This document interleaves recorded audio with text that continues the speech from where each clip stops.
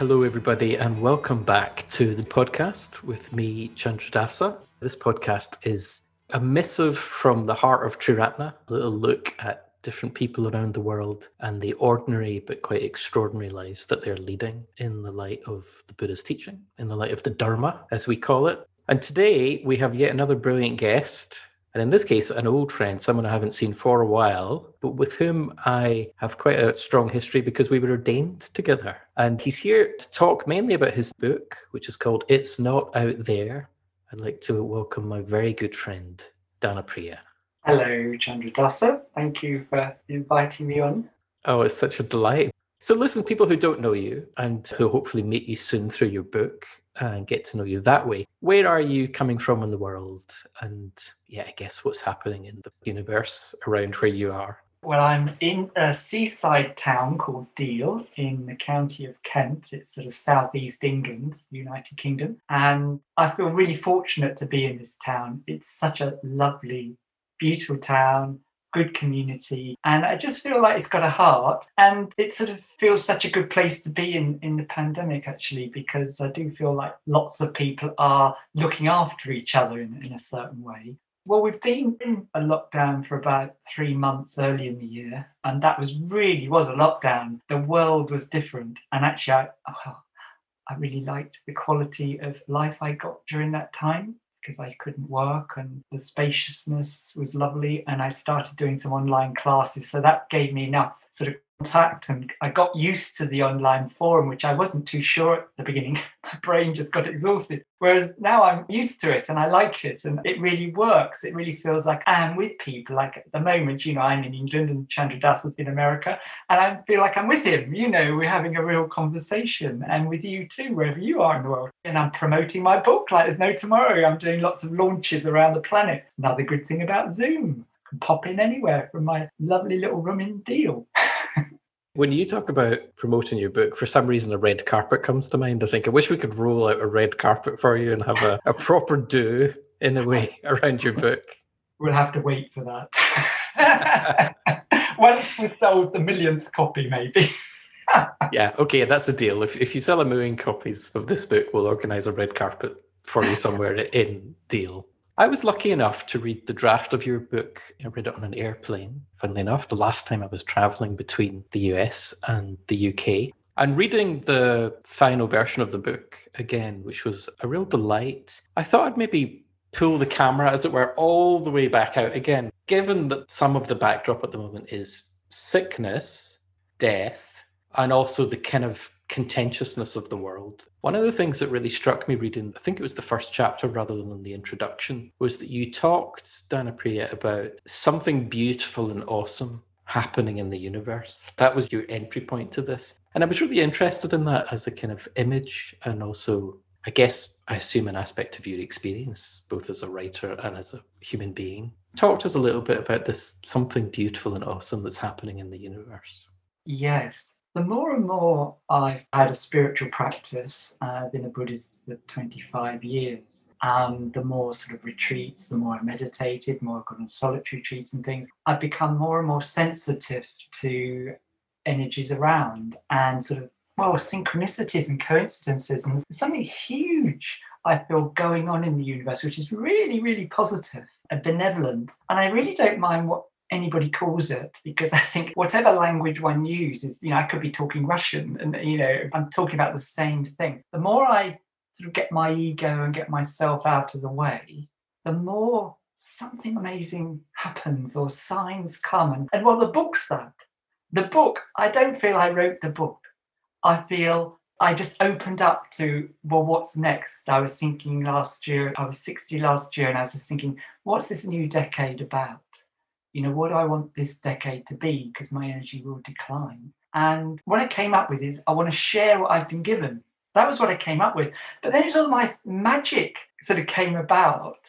I never thought I was someone to write a book.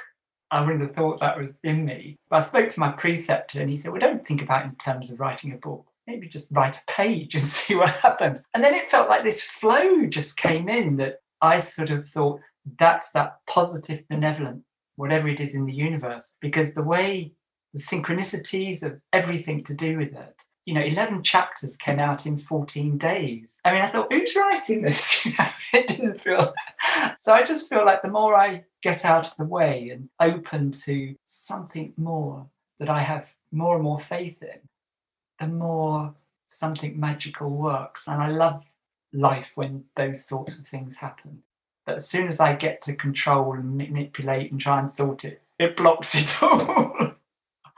So I hope that's something of what you were pointing at. Well, I recognise that. I think anyone who's practicing probably recognises the dynamic of that. Just as you say, if you get yourself out of the way, stop taking yourself so seriously, all that stuff, which is painful, of course. And pain was something, again, that particularly in the first half of the book, it's very clear that it's a very personal book in a certain sense for you. It's not personal in that clinging sense of it's about you, because I think you're right. It doesn't come across as being particularly about you, but the wellspring of the experience in the book that you're trying to communicate is painful and personal, and I guess existential. Without too many spoilers, I suppose, since we want people to read this themselves, can you just give us a little sketch in a way of the origins of the book in your experience? What was it you eventually distilled when you were writing about the entryway for you into spiritual path?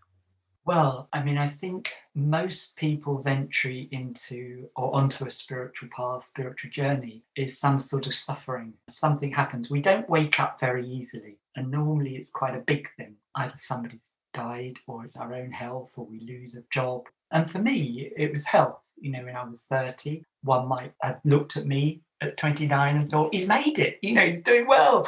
And from a worldly point of view, that was true.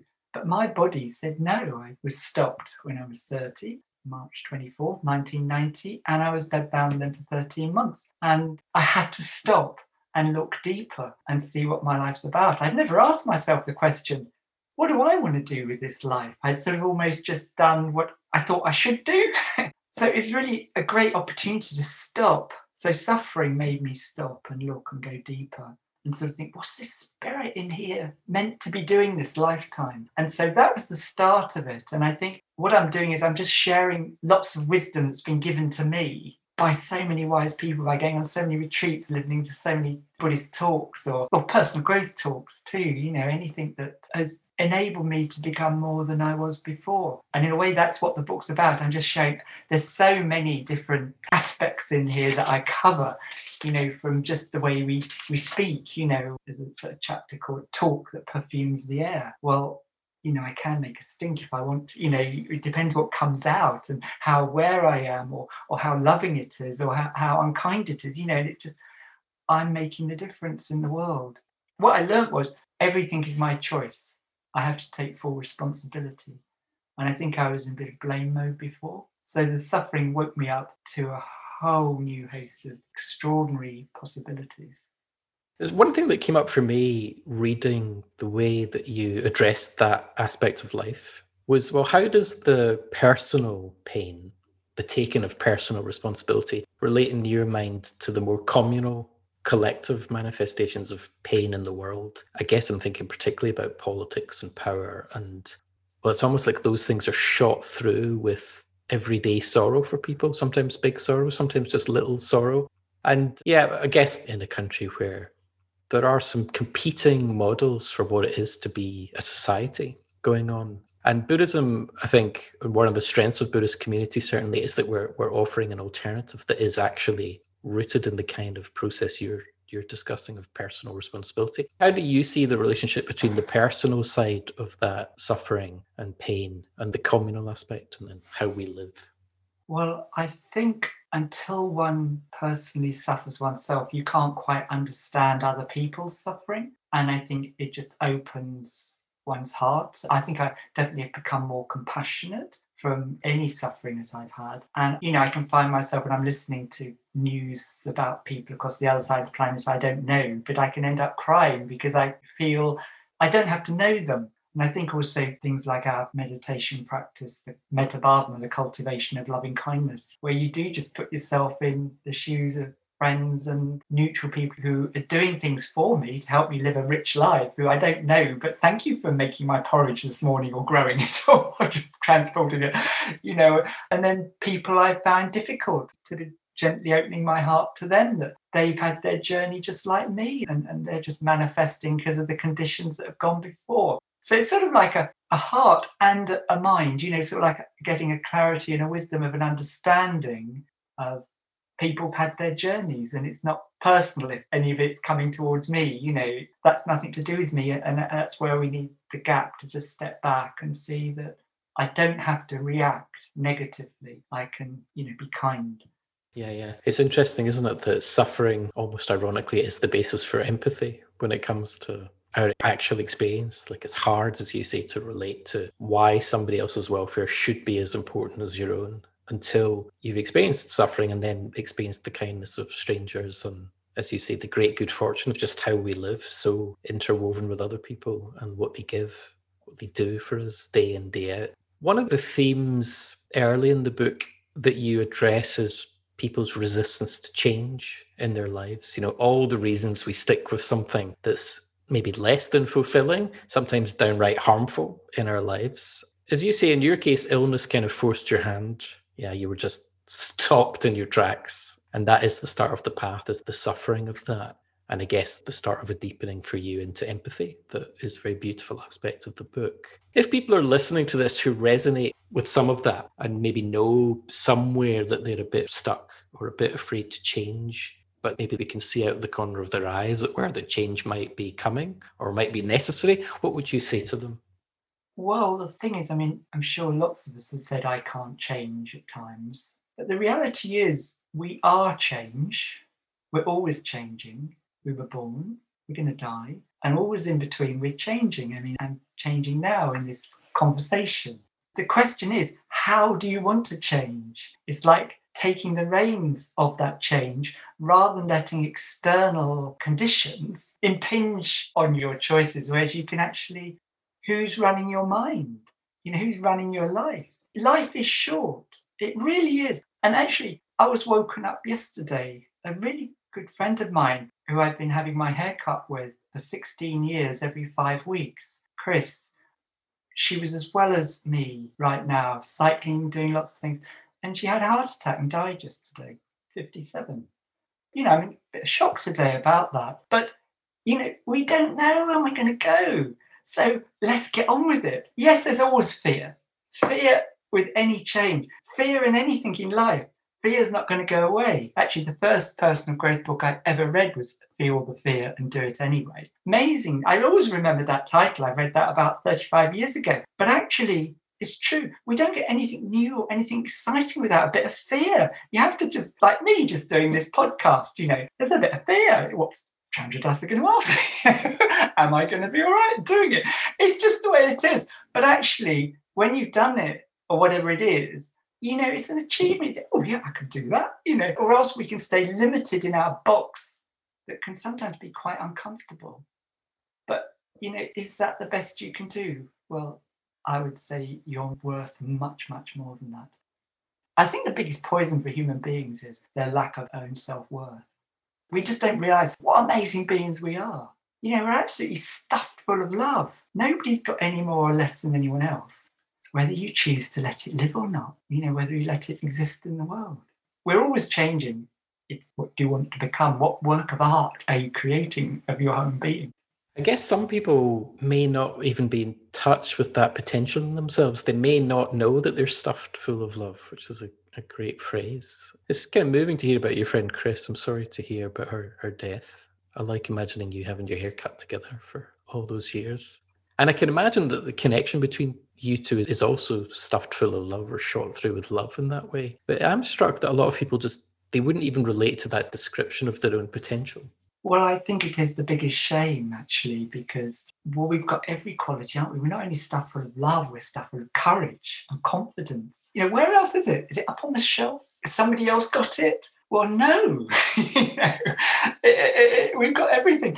And it's just a mind thing. That's why, meditation and study sort of helping us see more clearly, or see reality, basically. And by seeing more clearly, taking space on our own, being in nature, in quiet, we see more clearly. And then we can make wiser choices about our life and just see that we are much more than we thought we were. And that's why we need friends, actually, who rejoice in it and can help us see ourselves. Because often we can be our worst enemy rather than our best friend. We may as well be our best friend. We're with ourselves all our life, But it's a challenge. It's lonely, isn't it, to be in that place where, in a way, trying to imagine yourself into a place of greater courage or greater kindness or just greater awareness, longing for the connections that turn into friends. That's a real challenge for people, isn't it? Particularly in a way when the world isn't working the way they're used to. That's true. And I think it is a time where we need to expand in different directions. I know quite a number of people who said, well, I can't use Zoom, and, then you just gently lead them through it. And then they find this whole world out there with whatever it is, it's 5 rhythms dancing they've never done or singing in a choir, or it's gone delightfly mad.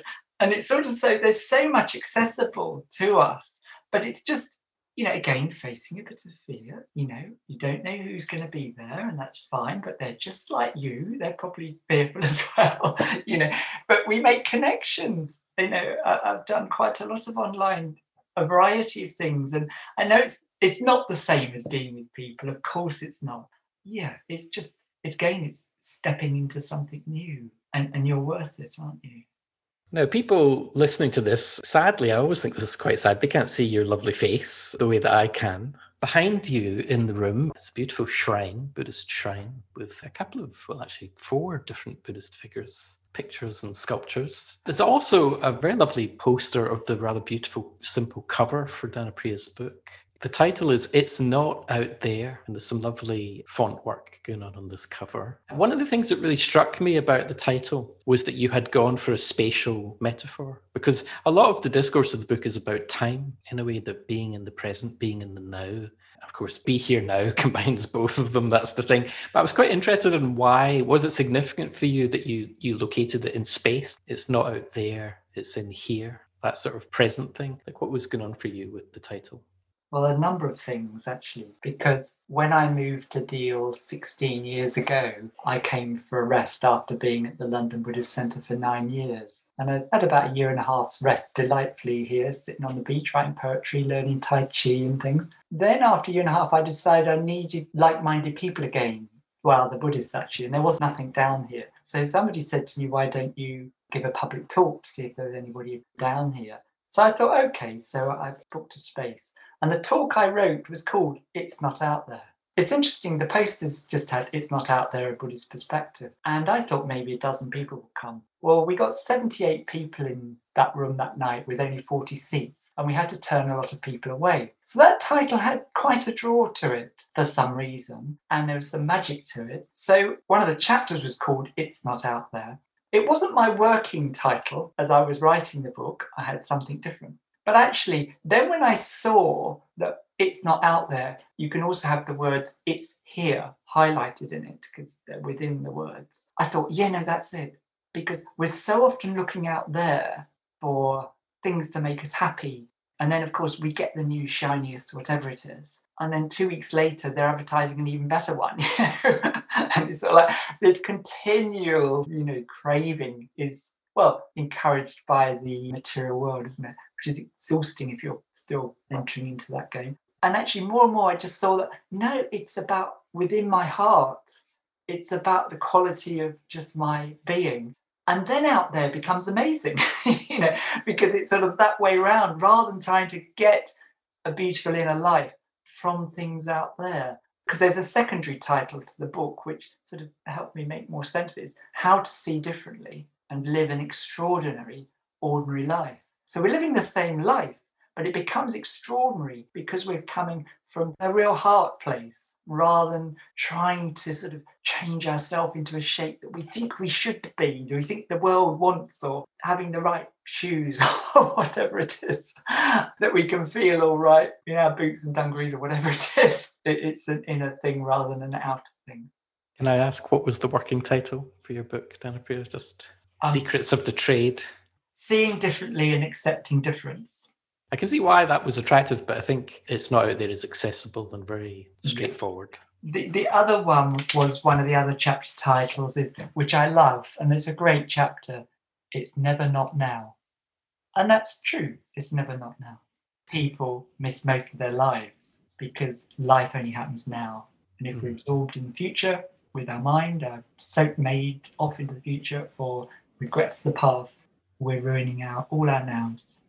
The image in my mind, thinking just in terms of how this conversation's going and working through the book, there are lots of kind of interwoven threads. It's almost like subtly different colors being woven into a particular, not shape exactly, it's like a pattern. There's a pattern emerges through the book. And one of the things that you come back to often is an encouragement to people to come back to themselves, just their own experience, what's happening, which is a very Buddhist idea in a sort of core way. And you do actually talk about coming back to your true self, as it were, which, you know, my sort of Buddhist ears pricked up when I read that, because of course in Buddhism, this kind of encouragement to not see yourself as fixed or set in a particular way, and suffering, the root of that is often expressed as getting stuck in a view of yourself. So I know that's not how you meant it when you talked about that, but the language of intuition and coming back to yourself, obviously we also have conditioned limitations in ourselves that we also have to go past, imagine our way sometimes past. So I'm interested in the connection between those two, or the tension between them. It seems that there's a way to hold your, in inverted commas, true self that seems to be to do with impermanence and a certain kind of surfing the provisionality of things. You know, you're just like letting go into life in the now, as you say, and I suppose enjoying it in a certain way, just the whole ride, as it were, of it. Yes, more and more as I practice different spiritual paths, more and more I've listened to my sort of belly, really, my intuition, my something more is going on. And the more I've trusted it, which isn't always easy to do, but the more I have, I feel like I've entered a flow and the external conditions meet it. I just feel like the universe is amazing when I don't battle with it.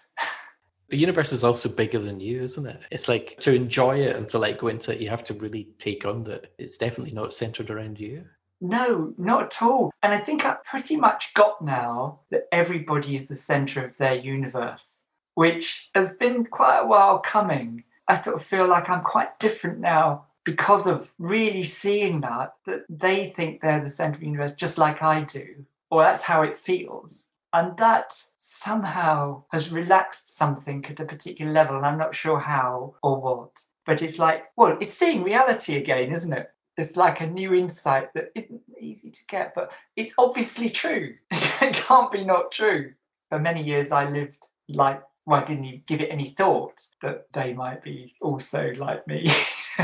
But I pray every day. I pray to this positive, benevolent, loving force. I mean, I have a whole string.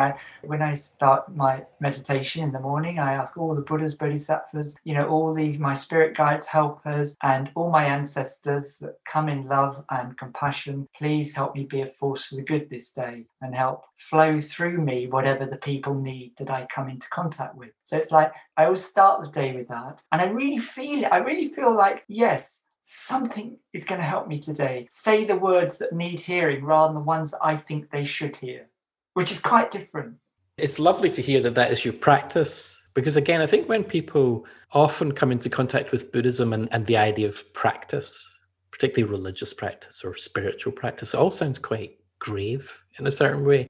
But actually that lovely thing of just an ordinary, extraordinary person waking up in a seaside town in England and sitting down in the morning and thinking those thoughts as a basis for their day, imperfectly, I'm sure you don't always manage, etc. That's one of the most beautiful things about community, isn't it? It's almost impossible to imagine the world being different until you start reflecting on the number of people who do sit down every day and decide to dedicate some portion of their time and energy to the welfare of other people.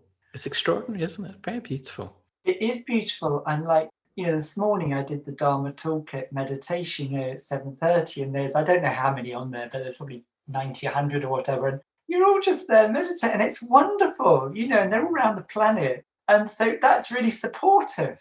Just that there's all these other people doing it, but it's so helpful. One of my chapters is called Discipline is Enjoyable. Quite a few people have read the book, say that's their favourite chapter, although they say it's the one that's got most work for them in. But it's like, we know if we get a discipline of doing something that's good for us, which somehow we resist it, like meditating, if we get a practice, well, our life's more enjoyable, isn't it? The more we can have other people or other conditions that support us to do it, the richer life is.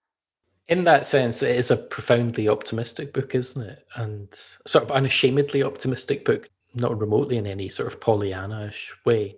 When I read it again, I noticed that in a way it's a bit of a book of two halves. I don't know if this is accurate or not in terms of your experience of writing it, but there is this kind of profoundly optimistic thing, which is not in contradistinction to what I'm about to ask you.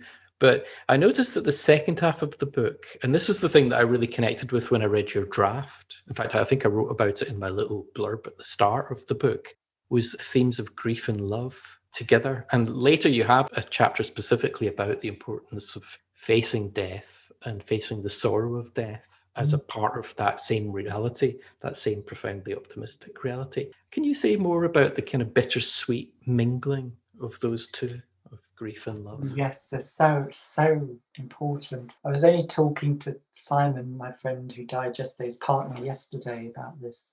He just read my book. Well, they both just read my book. You know, I was just reminding him that, well, we only grieve to the degree we've loved. You know, if we've really loved, we're going to really grieve. But how would a life be without loving? It'd be so sad, wouldn't it? So it's sort of like, grief is so valuable, and the more we can allow it to flow and support others in it, the richer our life is. I mean, every emotion is really, well, healthy if it lives. So grief is joyous in that it's always equal to love, isn't it? Even if it's not about people, about things we've lost, or, you know, there is grief because we loved it. So they go together, they're just not separate. And then the thing about facing our own death now, well, like Chris, I'm just as alive as Chris, I'm older than her. You know, I could go today, but even if I live, okay, so that is the reality, that is the truth. You know, I might not speak to Chandra Dasa again because one was going to, so you just be loving and lovely, you know, you just really make it a meaningful meeting and never leave grudges, you know, because by really facing that truth, it's not morbid, it actually makes me live life more richly now because I don't know how many more nows I've got. That brings to mind, I guess if there's a thread that goes through the whole book, there is this idea that what you decide to set your mind on, what you dwell on, that's what you're going to become, whether that's through the love or through the sadness, through the grief, through the being in touch with joy that can come out of this, as you say, ordinary, extraordinary life. So now that the book is done, what's Dana Priya's mind set on? What is it you're dwelling on? Well, a few things. I've started the second one. Oh dear, what am I like? Anyway, but I'm also focusing on living this because there's no point writing something and not really, well, embodying it.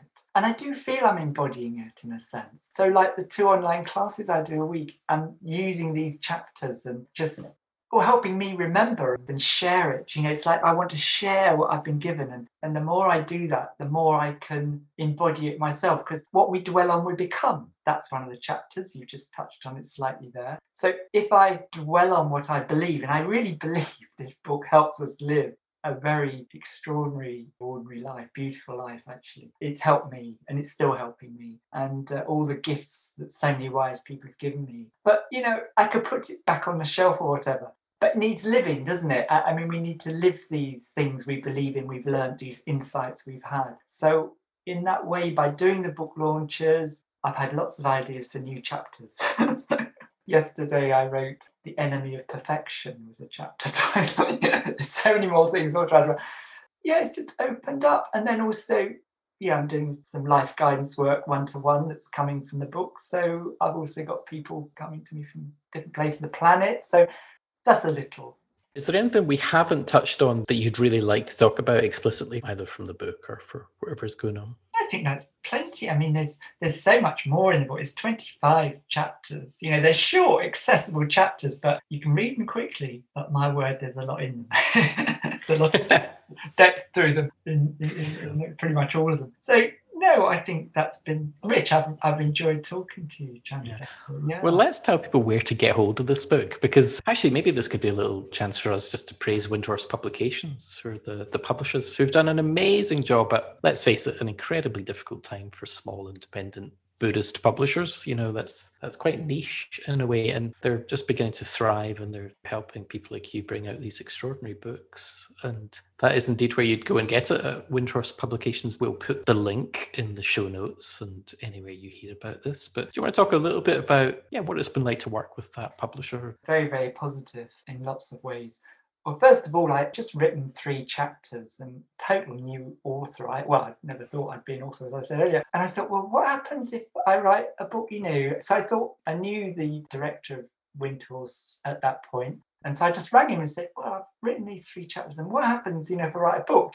And he said, oh, Dana Priya, can I just ask you a bit about the book? And he asked me a few questions. He said, Dana Priya, that is incredible. So I've just come out of a trustees meeting, and that's exactly the sort of book we want an order member to write. There's synchronicity. I thought, oh, wow. So actually, that was it. I got a publisher, which so many people have told me how difficult it is to get a book published. So that was great synchronicity. And then they've been brilliant. It's been edited twice by 2 really brilliant people. I really enjoyed working with them. One in Australia, one in New Zealand. That's the wonderful thing about today's world. Doing the marketing and whatever. And again, they're doing a very good job in a more difficult situation. But my book is a first for them because they, up until now, have solely just done totally Buddhist books for a Buddhist audience. But they need, as a small publisher, they need to break into a bigger market. So my book is one that is accessible to anybody from any walk of life, any religion or none. So hopefully it's going to break into a much, much bigger market to make them more money so they can still make Buddhist books. Hooray! Hooray for Windhorse Publications. And hooray to them for taking a risk in a way of moving into a new area of publishing. Well, it's brilliant in a way that you just turned up at the right time for them, the right time for you. And suddenly here you are working on a second book. Who knows where that leads you? The sort of lovely open path that is our lives, these things. As we mentioned, you can go to Windhorse Publications' websites. You'll see the link in the show notes below. Please do support them. There's the opportunity to buy Dana Priya's book and also to sponsor future books. They've got some excellent projects in the works and they're really just getting going. So yes, please do support Windhorse Publications, and you'll get news there if you subscribe to their newsletters, etc. You'll get news of Dana Priya's new oeuvre when he's finished his new work. Which I'm really excited to hear about. I might ask you about that when we're off air afterwards. But yeah, thanks so much, Dana Priya, just for taking the time to come and talk to us. In a way, you're not really selling a book, are you? You're talking to people about, frankly, the most important things in life. It's not just a matter of commerce. No, absolutely. I love what I've been able to make my life because of the wisdom that I've learned, and I just so want to share it, and that's what I'm doing. I certainly don't think I'm going to make money out of it, but I do feel quite positively driven by helping people. And my name means giver of love, so I just want to keep giving love, and so that's what we're having a go at. Well, you're very good at it, and I look forward to the money spinning Netflix special that's almost inevitable from this. In the meantime, thank you so much for coming and talking to us today. You're welcome, and thank you everybody for listening. I appreciate it. And if you are listening, you can, as Dana Priya mentioned, you can meditate with us 6 days a week if you like on the Buddhist Center online. If you go to thebuddhistcenter.com/toolkit, you'll see the meditation in the menu. And yeah, just that lovely thing of every day you turn on your webcam, a bit sleepy in the morning at your computer, and suddenly all these beings manifest, lit up like beautiful angelic pixels. And there's nothing required of you. They just sit with you. It's very lovely, very sort of remarkable, probably unpredicted aspect of technology, right? That you can just show up with all these people all over the world and do something extraordinary, which is sit in silence together. It's absolutely beautiful. And Dana Priya can be met there as part of that community. And hopefully there'll be many other ways you'll get to connect with Dana Priya online. We'll also put the link to his website, and you can partake of the digital resources that he's also produced to support It's Not Out There. And yes, do stay tuned. We'll be bringing you meditation and lots of Buddhist events through the year that will keep your spirits up wherever you are. And thanks for your time and attention. We hope that you're safe, that your loved ones are safe and well, and that you continue to resource yourself in whatever ways work for you. We'll try and be part of that ecosystem for you, and we'll see you next time. Bye for now.